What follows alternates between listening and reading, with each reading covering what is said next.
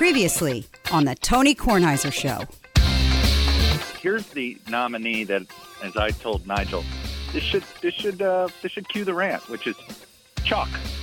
Chalk is ridiculous. It's not a toy, because the next time. Yeah. The next time there's a dead body and they outline it in chalk, find out how many people are saying, "Could you bring that toy over here?" The Tony Kornheiser Show is on now. Chuck Todd had a pretty good week. He had 4-3 on his bets, which is a pretty good week for him. And a pretty good week because he had a lot of camera time in doing the election. So that was good for him. I think your grandson would like to argue with you about chalk as a toy. Which one? The Bootsy? Well, it wouldn't be much of an argument with Hammer because he doesn't speak yet. Ball.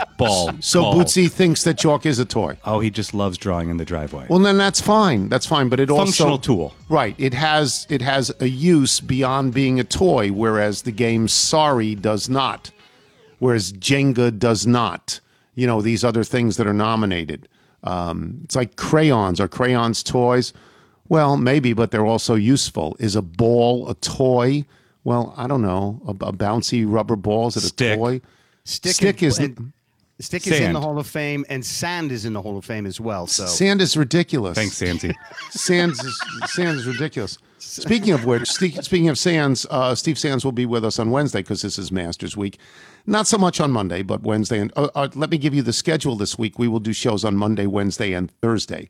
Not Monday, Wednesday, and Friday, but in honor of the Masters, Monday, Wednesday, and Thursday. Early forecast not looking good for Masters Week. And not looking good for Washington. And it's so sad because for the last, well, I shouldn't say it's so sad. The last week has been such beautiful Indian summer in Washington, D.C.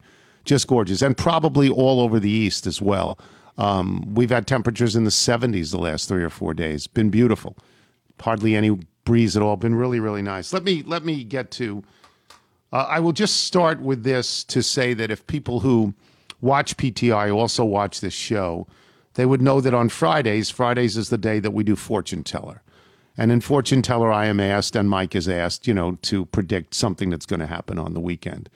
And we did 2 games, the Seattle-Buffalo game and the New Orleans-Tampa Bay game. And the question was, and it came to me first, do you see Buffalo beating Seattle? And I said, no. Buffalo's not that good. They score under 25 points a game. Seattle scores 34 points a game. The only thing I'm worried about is the travel all the way from the West Coast to the East Coast. Seattle's done it twice before. They beat Miami and they beat Atlanta. So I'm not that worried about it. So no chance. Okay, I couldn't have been more wrong on that until we got to the next game, which was New Orleans-Tampa Bay. Do you see New Orleans beating Tampa Bay? No, 0, no chance. No, they were lucky to get them the first week of the season when Tampa Bay didn't know each other. And now look how much better Tampa Bay has gotten. And Chris Godwin is going to be back, and Mike Evans is healthy, and he's finding Gronkowski, and Antonio Brown's on the team. So no, this is just put this down right now for Tampa Bay. That's the worst drubbing that Tom Brady's ever had, right? 3 interceptions, and you looked at, I think it was the end of the second quarter. They're going for it, and he just passes. It's a little out of the reach of Gronkowski, and that sort of seemed to sum up the entire game. That was Nigel, as somebody who has rooted for Brady his whole professional career. You had to have some pain in that. Wilbon loved it. Wilbon hates Brady. Yeah, you're not used to seeing him have games like that. I mean, lose, sure, but no, they just looked out of sorts. And, he's had games where he's looked terrific, but that one was definitely not on that list. So, well, even from the start of the season, you're looking forward. You're already. He looked 43. You were putting them in the championship game. Yes, and this I was in division. Yes. Yeah. He looked 45, if not 43. He didn't look good. I'd rather look 46. So there's a new guy. He's 46. Let me get to what I consider to be the larger news of the day. That was just a sports antipasto of sorts, and that is the death of Alex Trebek at 80 years old, who had been diagnosed with a particularly deadly form of cancer, pancreatic cancer, a couple of years ago, and fought like crazy and continued to work until the end. Continued to work until the last day that he possibly could. And I want to talk not so much about Alex Trebek, who I think we all like and admire, and I would say that if I had to pick 3 words about him, because I'm going to have to do something on PTI later, They would be cordial and courteous and comfortable. Those three. And there were no gimmicks to his show, and there were no gimmicks to him. And he had a manner that showed you trust. He did not make fun of the contestants ever. He was a very nice man and a knowledgeable man who understood the nature of his show. The United States of America, the television, which has started in the mid to late 40s, it didn't exist before that. So it is a knowable history. And the history of American television, there's nothing more important, more significant, or more characteristic about American television than the game show. This started out, it was called a quiz show, not a game show. It morphed over a period of time when they had the quiz show scandals. If you have never seen the movie Quiz Show, which was written by my friend Paul Addonazio, you should see it because it's great.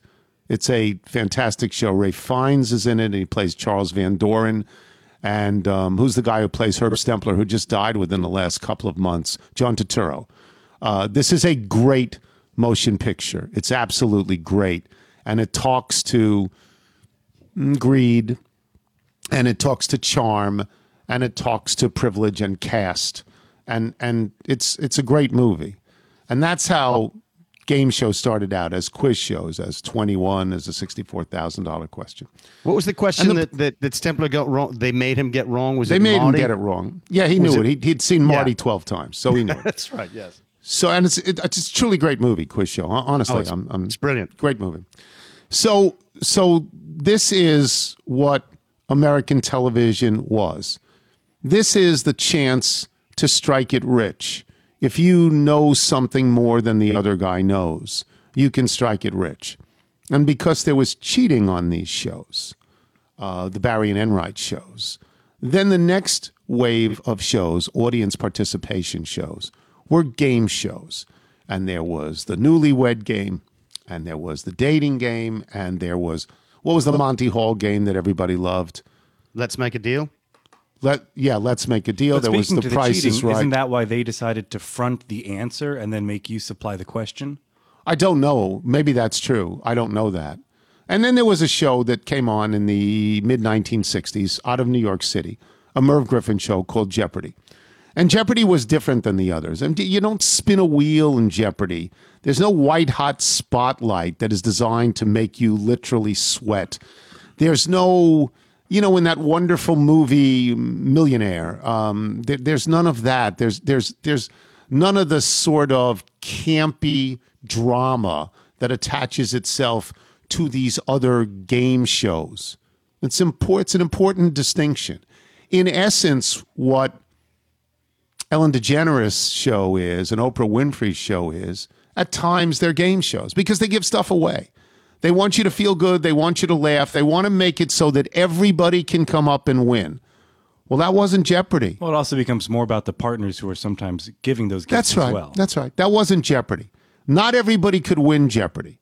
I say this as someone who auditioned for Jeopardy in New York City in 1969 or 70 or something like that, and did very well, but didn't get it, didn't get on the show. Art Fleming was the host then. Alex Trebek took over, I think, in the 80s.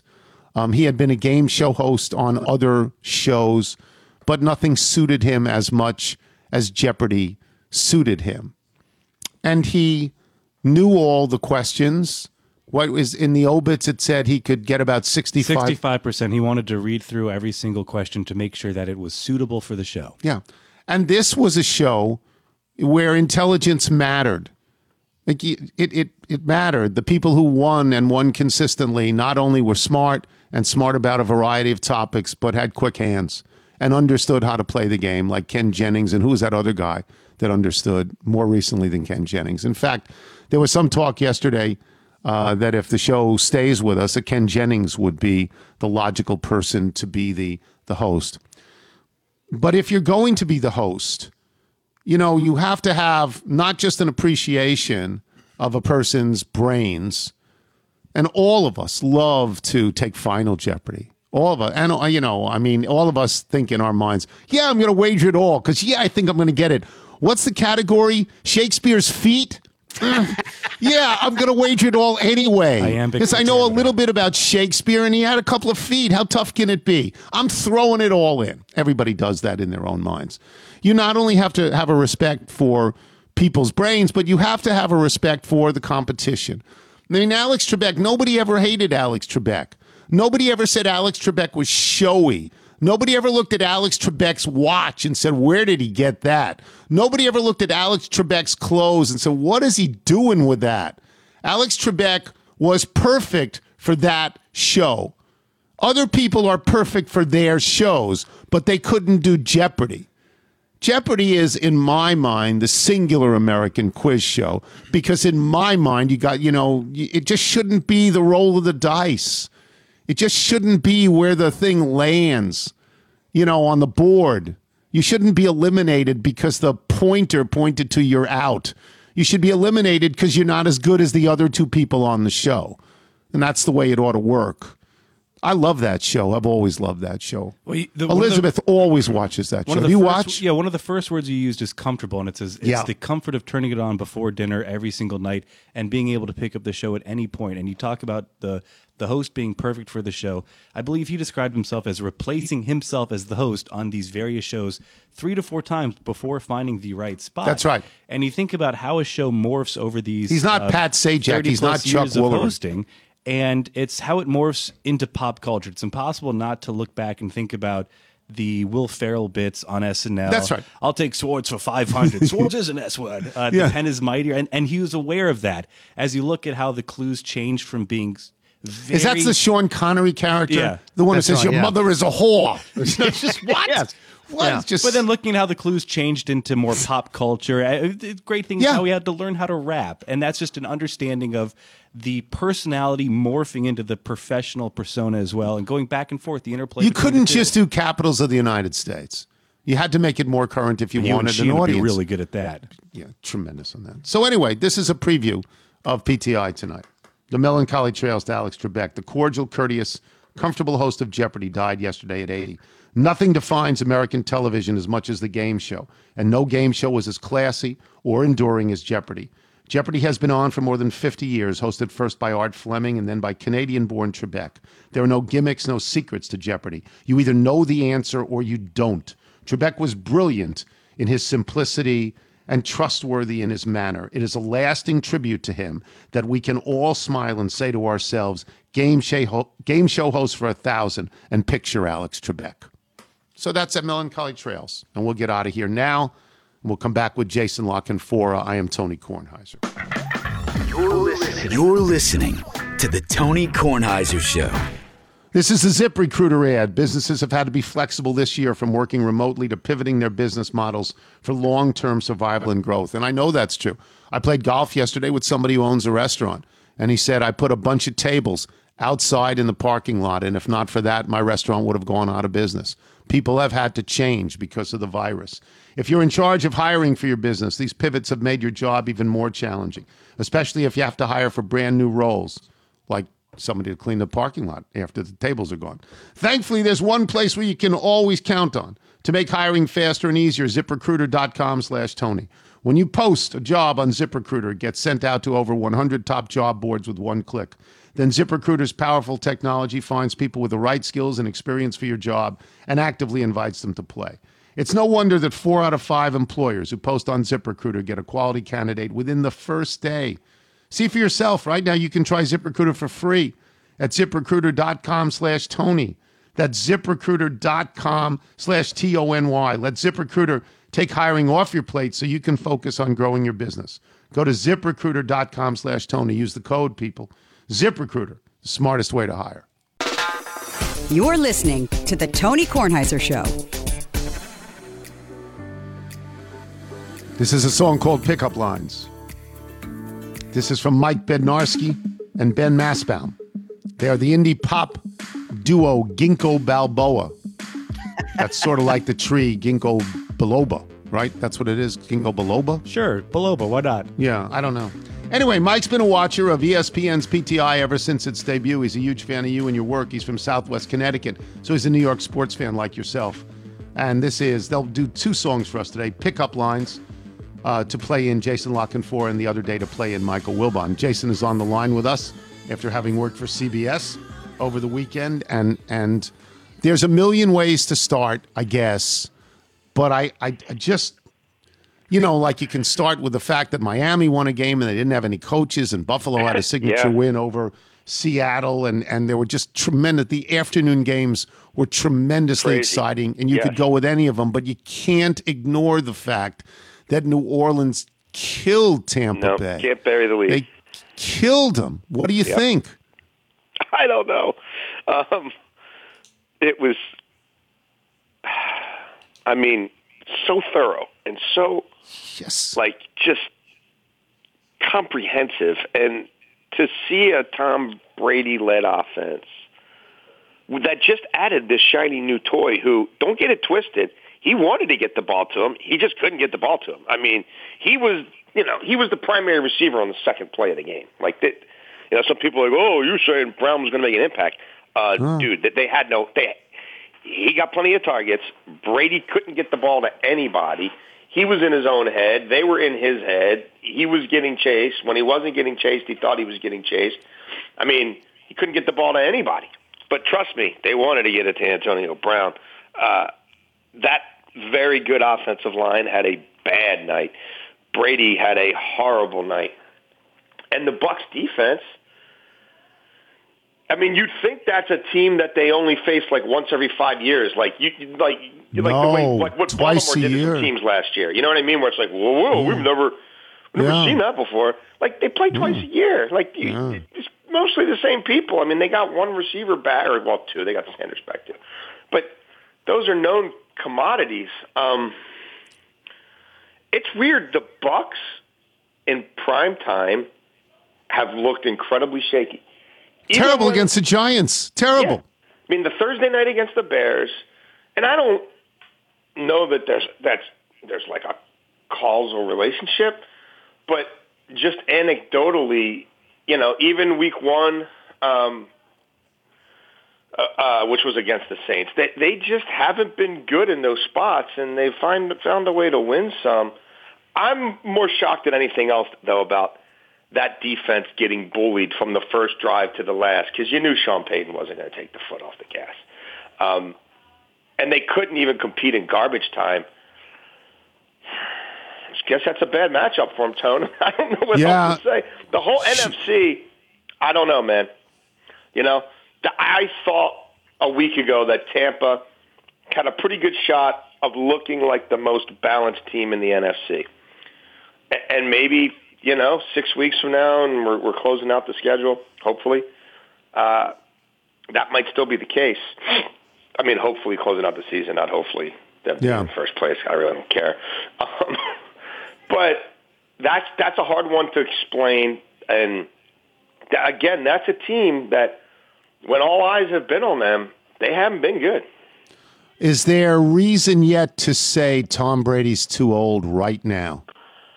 No, I don't think so, because Because the other 5 games, that's right. Yeah. The game's not on prime time. He's been very good. He went out and scored him like 6 straight drives against the Chargers, who I know aren't great, but he had a first half against the Panthers that looked pretty amazing. 2 weeks ago, they were seemingly doing whatever they wanted. This is clearly a bad matchup for them. If these two teams were to meet again in January, I know they say it's hard to beat a team 3 times. I don't know that I could bet on the Bucs in this particular matchup, because I've just seen too much of it. But could they do what they mean? Could they do what they've done to other teams in January with everybody watching? I would think so. I guess you have to wonder. Obviously, he's 43 years old. What this portends in January, if the defense does slip some or things are exposed, and you've got to play the first 1 to 45 wins against Seattle or against Green Bay, because again, there's not a whole lot of defense being played in a lot of these places. Can he pull that off, and can he do it 2 or 3 times in a row? If that becomes the equation for them, that would be tough. I still don't necessarily think that's the deal. I think that's a very good defense. but they got to get off the mat now. Yeah. Let me shift to another thing. Miami didn't have any coaches. No. Miami beat Arizona in a really, again, the 3 games in the afternoon were great. Yes. It's a tremendous game to watch. They don't have any coaches. How does that work? How did that work?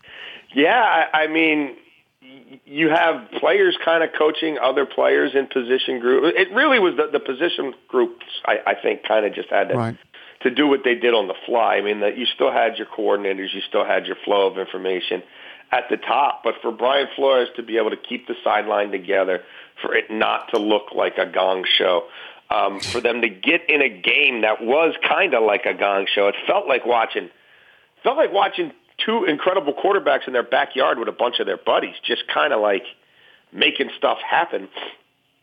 And then to persevere and win that thing, on the road all the way across the country, Tua looked like a whole lot of fun. Yes. He looked like his brother. He looked as good as his brother looked from Maryland. Yeah, his brother is torn up the Big Ten the last 2 weeks. I mean, he just looked like he wasn't going to. The first game, I think there was some jitters. There was some. They really kept it simple for him. I mean, it just felt like that was an indoctrination, not really a football game. This was like, all right, we're going to cut it loose. You have fun. We'll have fun. We're going to do. Chan Gailey's going to let him run around. We're going to do the things you like to do, and let the chips fall where they may. Maybe we'll make one more play than Kyler Murray, and they did. I mean, hats off to Brian Flores. He has to be someone who I think now we finally reached the part of the season, November, when we should talk about awards. I don't know when this league became like people are talking about awards after 3 weeks. But now we're in that sort of part of the season where we're separating some teams, and there's enough of a body of work where you can start to assess who's doing what. And, I mean, Brian Flores is absolutely doing tremendous work with the Miami Dolphins. Yeah, that's totally true. Let me stay in that division. I guess this is the signature win for Buffalo. I went on television on Friday, and I said they score under 25 points a game. They're very disappointing. They were going to lose against New England. If Newton doesn't fumble within the next 2 plays, he's going to go in. They're going to lose that game. Seattle will beat them, and they beat Seattle. And Josh Allen looked good, and they scored a lot of points. Are you as surprised as I am? I'm certainly surprised, and Josh Allen looked amazing. I mean, his numbers at the end of the game look amazing. His numbers, he really didn't make a mistake the entire first half, and it looked like they were going to run away and hide. Seattle's defense is horrible. I thought this would be an incredibly high-scoring game, and it was. I think the dirty little secret, though, for me is Russell Wilson turned it over 4 times, and they still scored 35 points. Yeah. That's not, Buffalo's defense, it's not going to be what it was last year. It's just not. I mean, that's clear. And I think that's a problem because I don't know that Josh Allen's, that's going to look like that when they do have, and there are some defenses in the AFC. Kansas City can play defense. Baltimore can play defense. Pittsburgh can play defense. And I don't know that sort of game flow, that sort of template is going to fly for them in January. Allen and Diggs is a real thing. Allen made some tremendous plays. When he's on his game, he is a thing. But, are they going to be able to run the ball in January against good defenses? I'm not sure. Are they going to be able to get off the field on the other side of the ball? I have real reservations. They were able to get after the quarterback. They were able to blitz a lot. They were able to find a way to win that game. But I don't know that that's replicable. And I still come away thinking that team's identity is changing, and they now are going to have to be one of these teams like Seattle. That 35 might not be enough this week. I mean, it was last week, barely. But I thought that game would be similar than what it was, but I thought it was going to be Seattle scoring into the 40s, and Buffalo maybe into the 30s. Thank you for mentioning Pittsburgh. Can I ask a technical question as I'm watching Pittsburgh and Dallas? Why didn't they kick the field goal? Why didn't they kick the field goal? What was that about? I just thought I mean, you make them get if you kick the field goal, they got to get 8. I think it's because they missed 2 extra points, and he trusts his defense. And it's Garrett Gilbert. And, if we can win it on our own right here and try to put some confidence into an offense that that offense was completely shut out for the first half against Baltimore. They found a way to barely do enough to win that game. But, that offense has got some issues. There's no two ways about it. So I think it was multifold. It was him not thinking, even if this thing gets to overtime, whatever, we're going to win this game. Their quarterback, he's made some plays, but it's still Garrett Gilbert. I trust my defense, and right now I don't trust my kicker. My bigger problem is why Mike McCarthy with a team that's like 2-5,000 or whatever. I mean, I know it's only like 2-6, but it feels like they're 2-5,000. Why he's kicking chip shot field goals on 4th and short rather than, you got a running back you're paying all this money to. The backup looks even better. Give Elliott the ball. Yeah. Just, you get a touchdown there, you probably win the game. I mean, for a guy who's trying to tell everybody he's bathed himself in analytics, he has a funny way of showing it. Dare I say this? Are Atlanta and Minnesota good right now?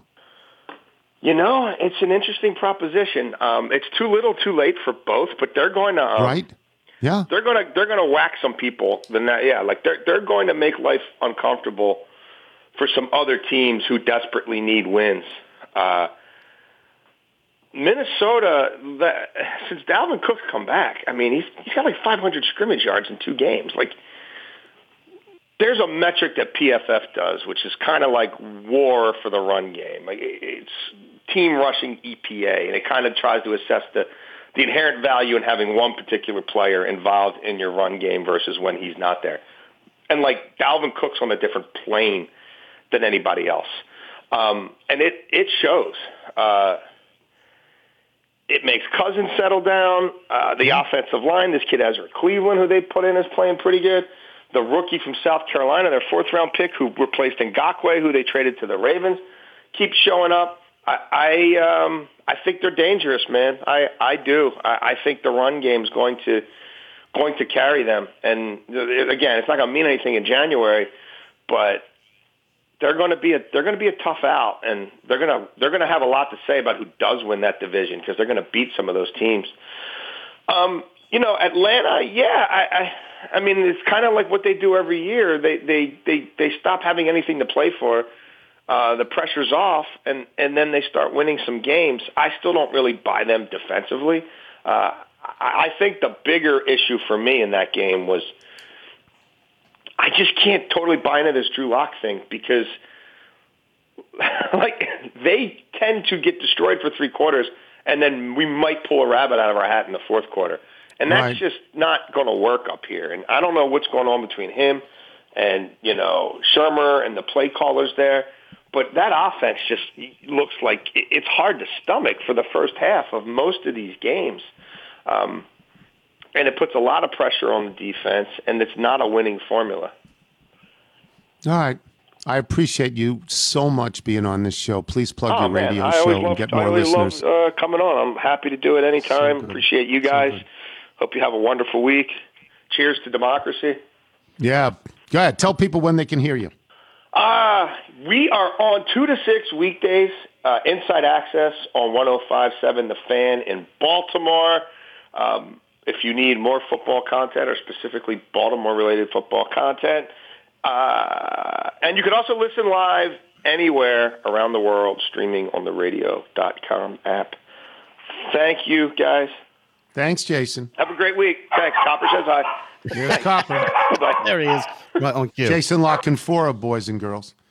When he said that thing about, I wrote it down, when he said about Josh Allen, he said, when he does this, he is a thing. I really like that. He is a thing. Jason La Canfora is a thing. We will come back with Michael Wilbon when we return. I am Tony Kornheiser. You're listening to The Tony Kornheiser Show. The Tony Kornheiser Show. This is the Lincoln Financial ad. I'm going to read it because it's well written. Hey, everyone, this new world we're living in has me and my family talking a lot more.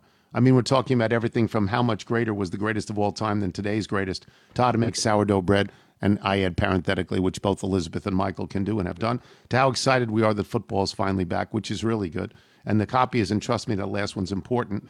And then it goes into, I can't keep watching my dog run circles in the backyard and call that a spectator sport. But when my dog gets a rabbit, that is a spectator sport.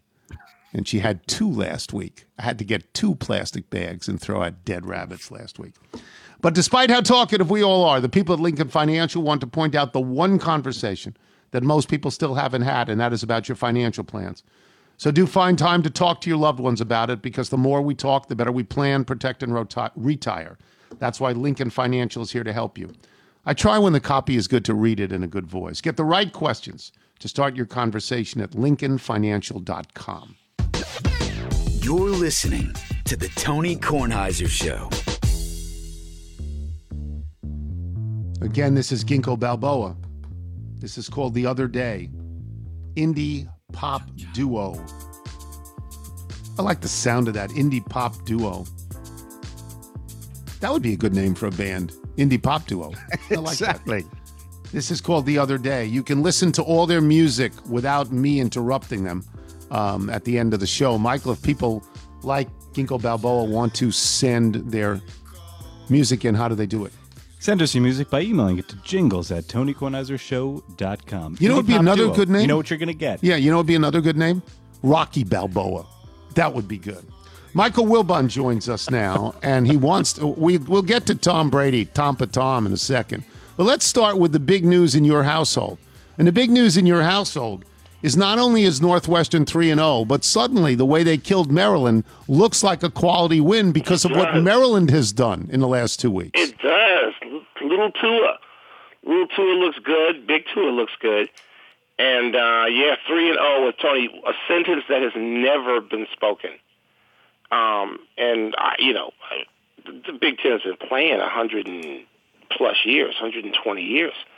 And the sentence is, big game between Northwestern and Purdue, both undefeated.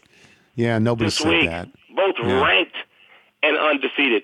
No. Purdue's not. I don't know if Purdue's ranked. Indiana's ranked 10, which I looked at the rankings late last night, and I saw Indiana 10, and I just almost passed out. And Northwestern's 23, which means nobody believes in us. I mean, Indiana did beat Michigan, and Penn State, so they beat. And Penn State, teams. They're in the toughest part of the Big Ten, and they won 2 big games. Ohio State will kill them, but let them have their day. Let them be ranked for a while. Yeah, they've earned it. Yeah, so that game is Saturday night in prime time. Very fired up. There's no one will care about that game except for the 110-mile stretch between Chicago and West Lafayette, Indiana. But I care about it. So this is interesting to me. We don't know. We see by this time in a normal college football season, because of interconference games, we would have some sense as to who's really good and who's not really good. And now we don't know. And I look at the Big Ten, and Penn State and Michigan State have lost twice, and Michigan has lost twice. I guess the sexiest thing to ask is Harbaugh's future. What do you think? That's a thing that is asked often in the region I live, like every day, like what's going to happen with Harbaugh. And really, Tony, what's happening right now, the question is a little more specific than that. Is it fair? Like what does this mean? Like, what does the fact that he can't beat Michigan State and Ohio State mean? And you have massive disagreement on this. I mean, there are people who point out, my brother being one of them, and he's watched the Big Ten as closely as I have all his life. Don, we get in these, on our text chain, we get in these massive fights about whether or not Harbaugh could be fired, is overrated, is doing his job. And there's evidence out there. You can build the case that Harbaugh is simply doing what Michigan has always done. Michigan's won one national championship outright since, 1970 or whatever. One. And Harbaugh, that record other than Ohio State, which is clearly better, and has better players year after year after year, his record is great other than Ohio State and Michigan State. And so, do you want to make that excuse for him? Do you want to build that case for him? I don't particularly, and I like Jim Harbaugh. Know him a little bit and like him a lot. And, they look like pedestrian. And, Tony, to me, what is defensible about being able to judge this season on what we've seen is these are conference games. There's no games in the Big Ten against the MAC, which they lose every year anyway. But these are conference games. You're losing to your peers. So, I mean, Penn State and Michigan, get out. You can't win these games. I mean, so I don't know. This week, we're going to start to get a sense this week, I think, of who's going to be in these conference title games, which is kind of unthinkable. I know where you want Harbaugh to end up. Everybody knows where you want Harbaugh to end up. Well, I mean, yeah, and that's out of a sense of desperation. I mean, you know, the Bears yesterday they were what they are every week now. Every week. You know, and I'm out in Arizona watching this game, and I'm watching with my brother. Don's out here too. And he's going nuts and he's throwing things. I'm like, you're an idiot. This is what this team has been for our entire lives. They never have an offense for our entire lives. What are you doing? And, you know, at one point, Tony, I just tweeted that every single person who's involved in a Bears, in a text chain, who follows the Bears, somebody on that text chain is asking the question, can you fire a head coach who's 25-15? Matt Nagy. That's what Nagy's record is. Can you fire a coach? Can you justifiably fire a coach who is 25-15? Can you? If you get Harbaugh to come in, maybe people would be happy, right? I don't know. Maybe the luster's off Harbaugh. Okay. All right, let me get to another college game. Let's get to the Notre Dame game, which you insisted loudly and longly all week long. Wrong. Yeah. I had this. So, but that for you, and it was a great game. That was a great game to watch. The best game of the year. But for you, the end of the game was appalling. Is that the right word? Yes. Appalling. Yes. Go ahead. Tell people. Yeah, I mean, if people want to get on Jason Turner, is that his name? Justin Turner. Justin Turner. People want to get on Justin Turner for taking his mask off for, 3 or 4 pictures on the field. What are we supposed to make of thousands of Notre Dame students running onto the field? Thousands. And you could see it. They were moving in position to get running. And I'm thinking, no, they're not going to do this. They're not going to do it. They live in the world. They have to watch something other than TikTok. They have to have be smart enough. It's Notre Dame. I may take shots at Notre Dame because it's like a pro wrestling kind of hate. I love Notre Dame. I told you it's the best place in America to watch a college football game, period, to me. And if my son could get into Notre Dame and go there and matriculate there, I'd be thrilled. So don't let my taking shots at Notre Dame fool you. I mean, I have great sort of, admiration for Notre Dame in some ways. This was appalling is the word. What? If you can have events that are super spreaders with grown adults in the Rose Garden, what the hell is this going to be? Yeah. How many kids are going to test positive now at Notre Dame this week? And it was unbelievable to me, Tony. And when I texted you early yesterday morning, like 6 a.m., I could tell you hadn't seen it yet. I hadn't seen it. Then I saw it. Jason, Justin Turner, you were irritated with Justin Turner because you said you didn't want to crush him, but the act had to be killed. Okay, if the act of taking your mask down with a bunch of people that you were already around for 5 innings, if that appalled you, then how do you feel about the Notre Dame kids? No, it is very typical. It is not unexpected. It is utterly appalling. And it's not a question of how many of these kids get it this week. It's how many of them bring it home in 2 weeks when they're on Thanksgiving break. And they bring it home. And they bring it home. Unbelievable, Tony. And listen, would that happen at every school in the country? Not every. But a lot. A lot of schools, probably. A lot. And a lot of schools. When the head of your university was part of that super spreader event. That's right. That Notre Dame's president.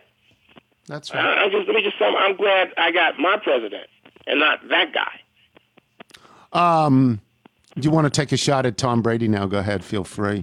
It makes you happy. He was terrible. It does make me happy. It makes me happy. Tom Brady and somebody that he reportedly loves a lot got their butts kicked this last 48 hours or so. Yeah, it makes me happy, and I don't have any problem saying that Tom Brady's the GOAT. I have nothing. But all the people who have run out there and said, well, Tampa Bay, they're the best team. They're going to win. They're going to win. I thought they would. I was wrong. No. Why can't people just watch to see? This is not politics, Tone. You don't have to declare. You don't have to declare a state. You don't. No, but on Friday, I got both wrong. I had Seattle winning and Tampa Bay winning, and I was declarative about it, and I was wrong. It's not about picking a game. It's about the projection. Projecting Tampa Bay is the best team. Let me just say this: you weren't up, so you're never going to see the plays where on like 6 out of 8 pass plays, 6 out of 8 drawbacks, they were hitting Tom Brady like they were Michael Spinks. I mean, like they were Mike Tyson and he was Michael Spinks. So this is exactly what Collinsworth said. Man. Collinsworth said that at the beginning of the game, before the game tipped off.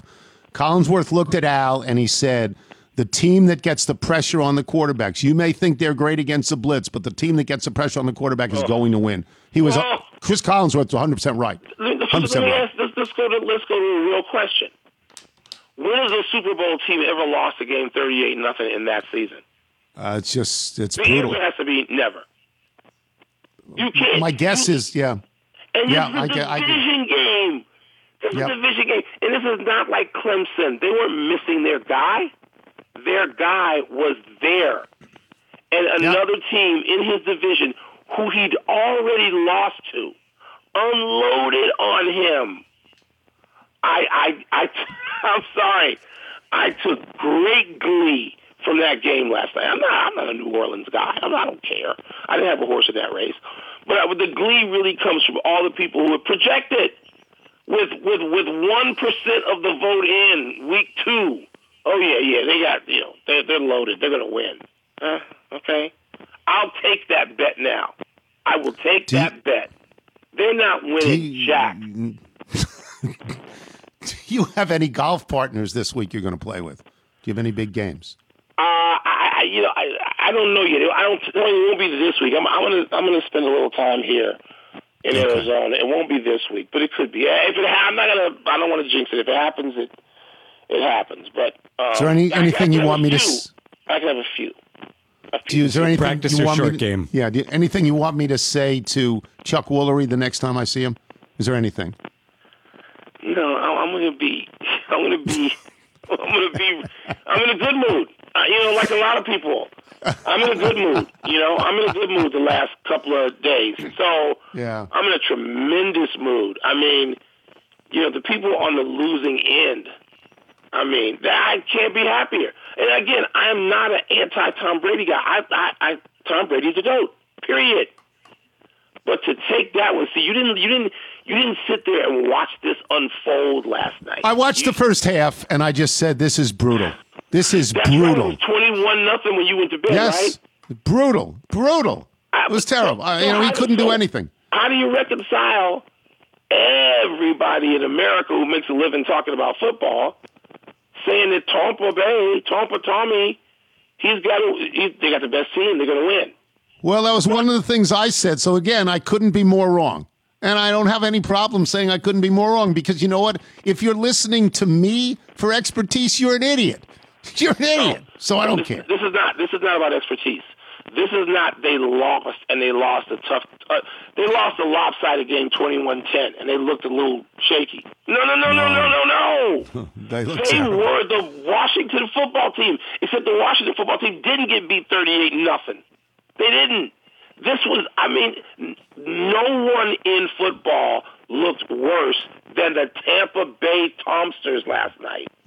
This week. All right, I'll talk to you later. Have a good day. Have a happy Monday, because I am.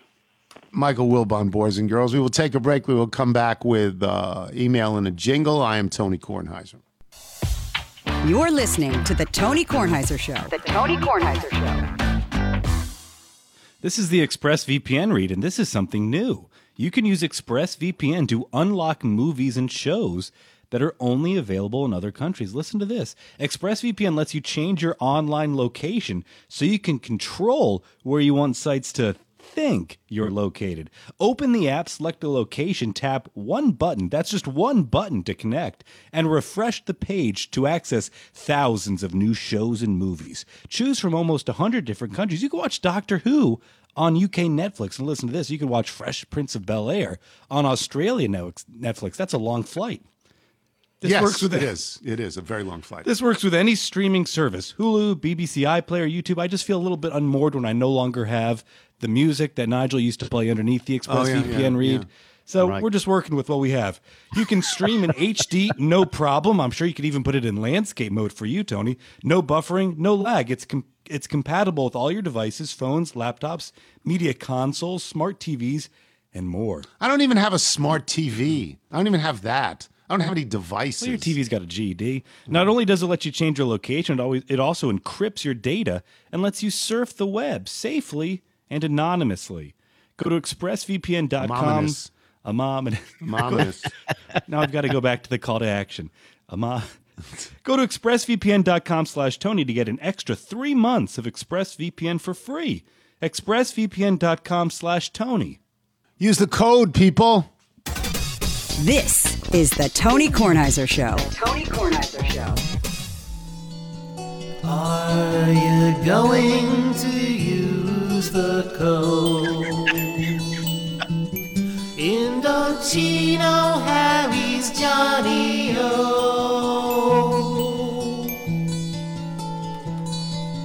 You'll get discounts on swag from our sponsors. If only you would use the code. Now it's time for Tony's mailbag. Please reset the board. Emails, faxes, and a bunch of maybe not faxes. There's no fax machine. Shadhampton, Mike from Virginia. Mike hates his guts. Gonna read them for all you folks. No show tomorrow. We have to play golf. This is actually brilliant. This is Joe Arrow. It is Scarborough Fair, Simon and Garfunkel. There is no show tomorrow. It's absolutely brilliant. We have to play golf. Great thanks to Joey the Jammer. It's just great. And don't forget the code TKQZip for all your Johnny-O needs. Tony's wearing his shacket right now. Love it. It's my favorite article of clothing in the fall. Shacket. Nigel, do the Bethesda Bagel ad.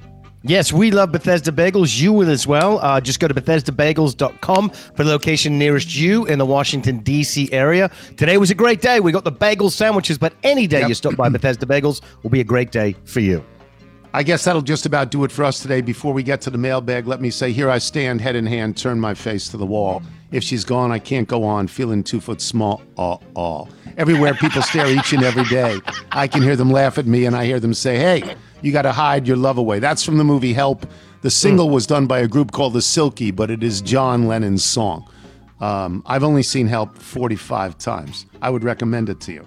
Thanks to our guest today, Jason Lockenfor of CBS Sports, and of course, Michael Wilbon, though it is spelled right in front of me as Keichel Wilbon. It's a K instead of an M. Oddly done. Thanks to our sponsors as well, Lincoln Financial, ExpressVPN, and ZipRecruiter. Remember, you can listen to us on Apple Podcasts, Spotify, Google Play, radio.com. If you get the show through iTunes, please leave us a review. We have a lot of email about water polo. I guess that struck a chord because of Jeff Ma. From National Chris McKay. champion Jeff Ma. Chris McKay in Raleigh, North Carolina. One of the schools Jeff Ma didn't mention that he would have played on a regular basis was Saliza's and my alma mater, the Loomis Chaffee School for the Rich. While I missed playing against Jeff by more than 10 years, my freshman and sophomore year, we lost to Exeter in the New England Championship Finals by a goal each time. The show's connective tissue on water polo continues. I still play on a Masters team, and I learned I have a fellow Little on the team. He alerted me to this when he had his very own David Aldridge moment and heard you read my email a few months ago about wearing my water polo Speedo and shaking Jay Wright's hand. Perhaps Triangle Water Polo could be the official Masters Water Polo Club of the Tony Kornheiser Show. Sure. From Kyle Linehan in Toledo, Ohio. Your discussion with Jeff Ma regarding prep high school water polo in the Northeast triggered a memory.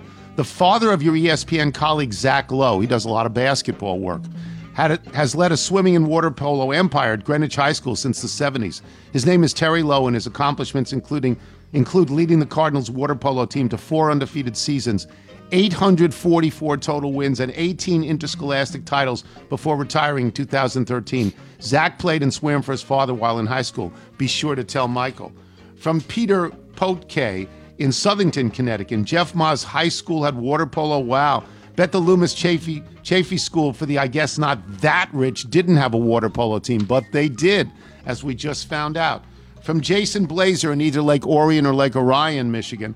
While I can't tell you how many high schools have a water polo team specifically, I can tell you it is sneaky pervasive.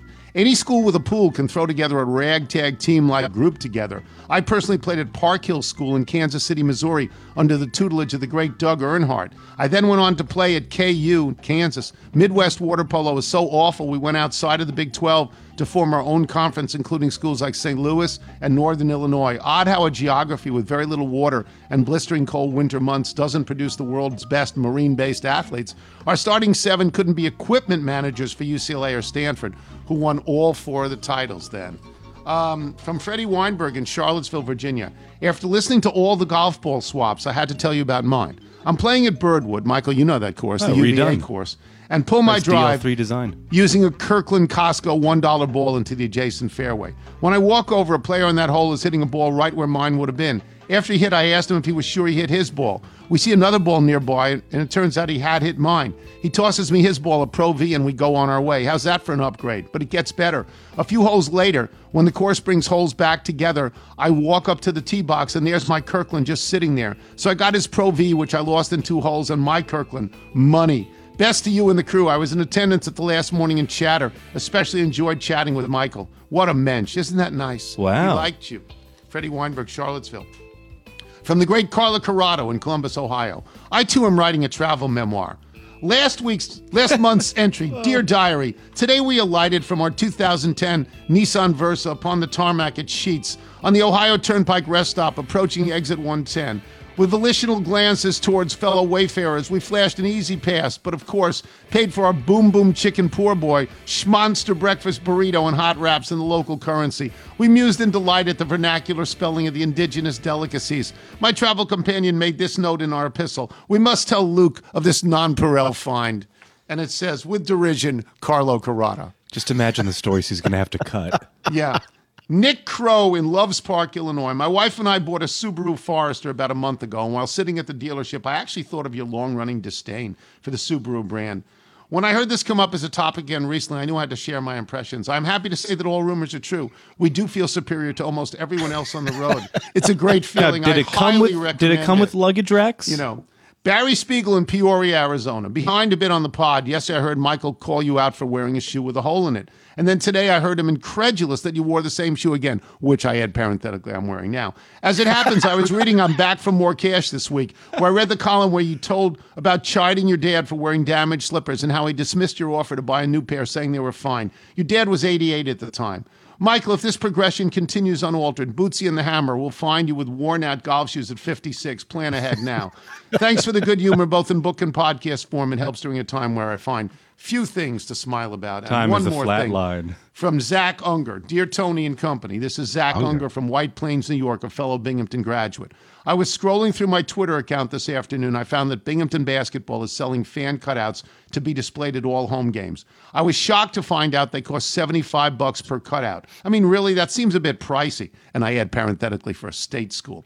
I think they ought to be a more competitive team before they charge that much for a cutout. Maybe you can get President Stenger to lower the price. Hopefully this year they will surprise us and get a few more wins. Anyway, go Bearcats. Isn't that nice? I'd like to buy out the entire row behind the bench. And put your pictures on it, and you and Liz, and Bootsy and the Hammer. If you're out on your bike, time everyone, as always, do wear white.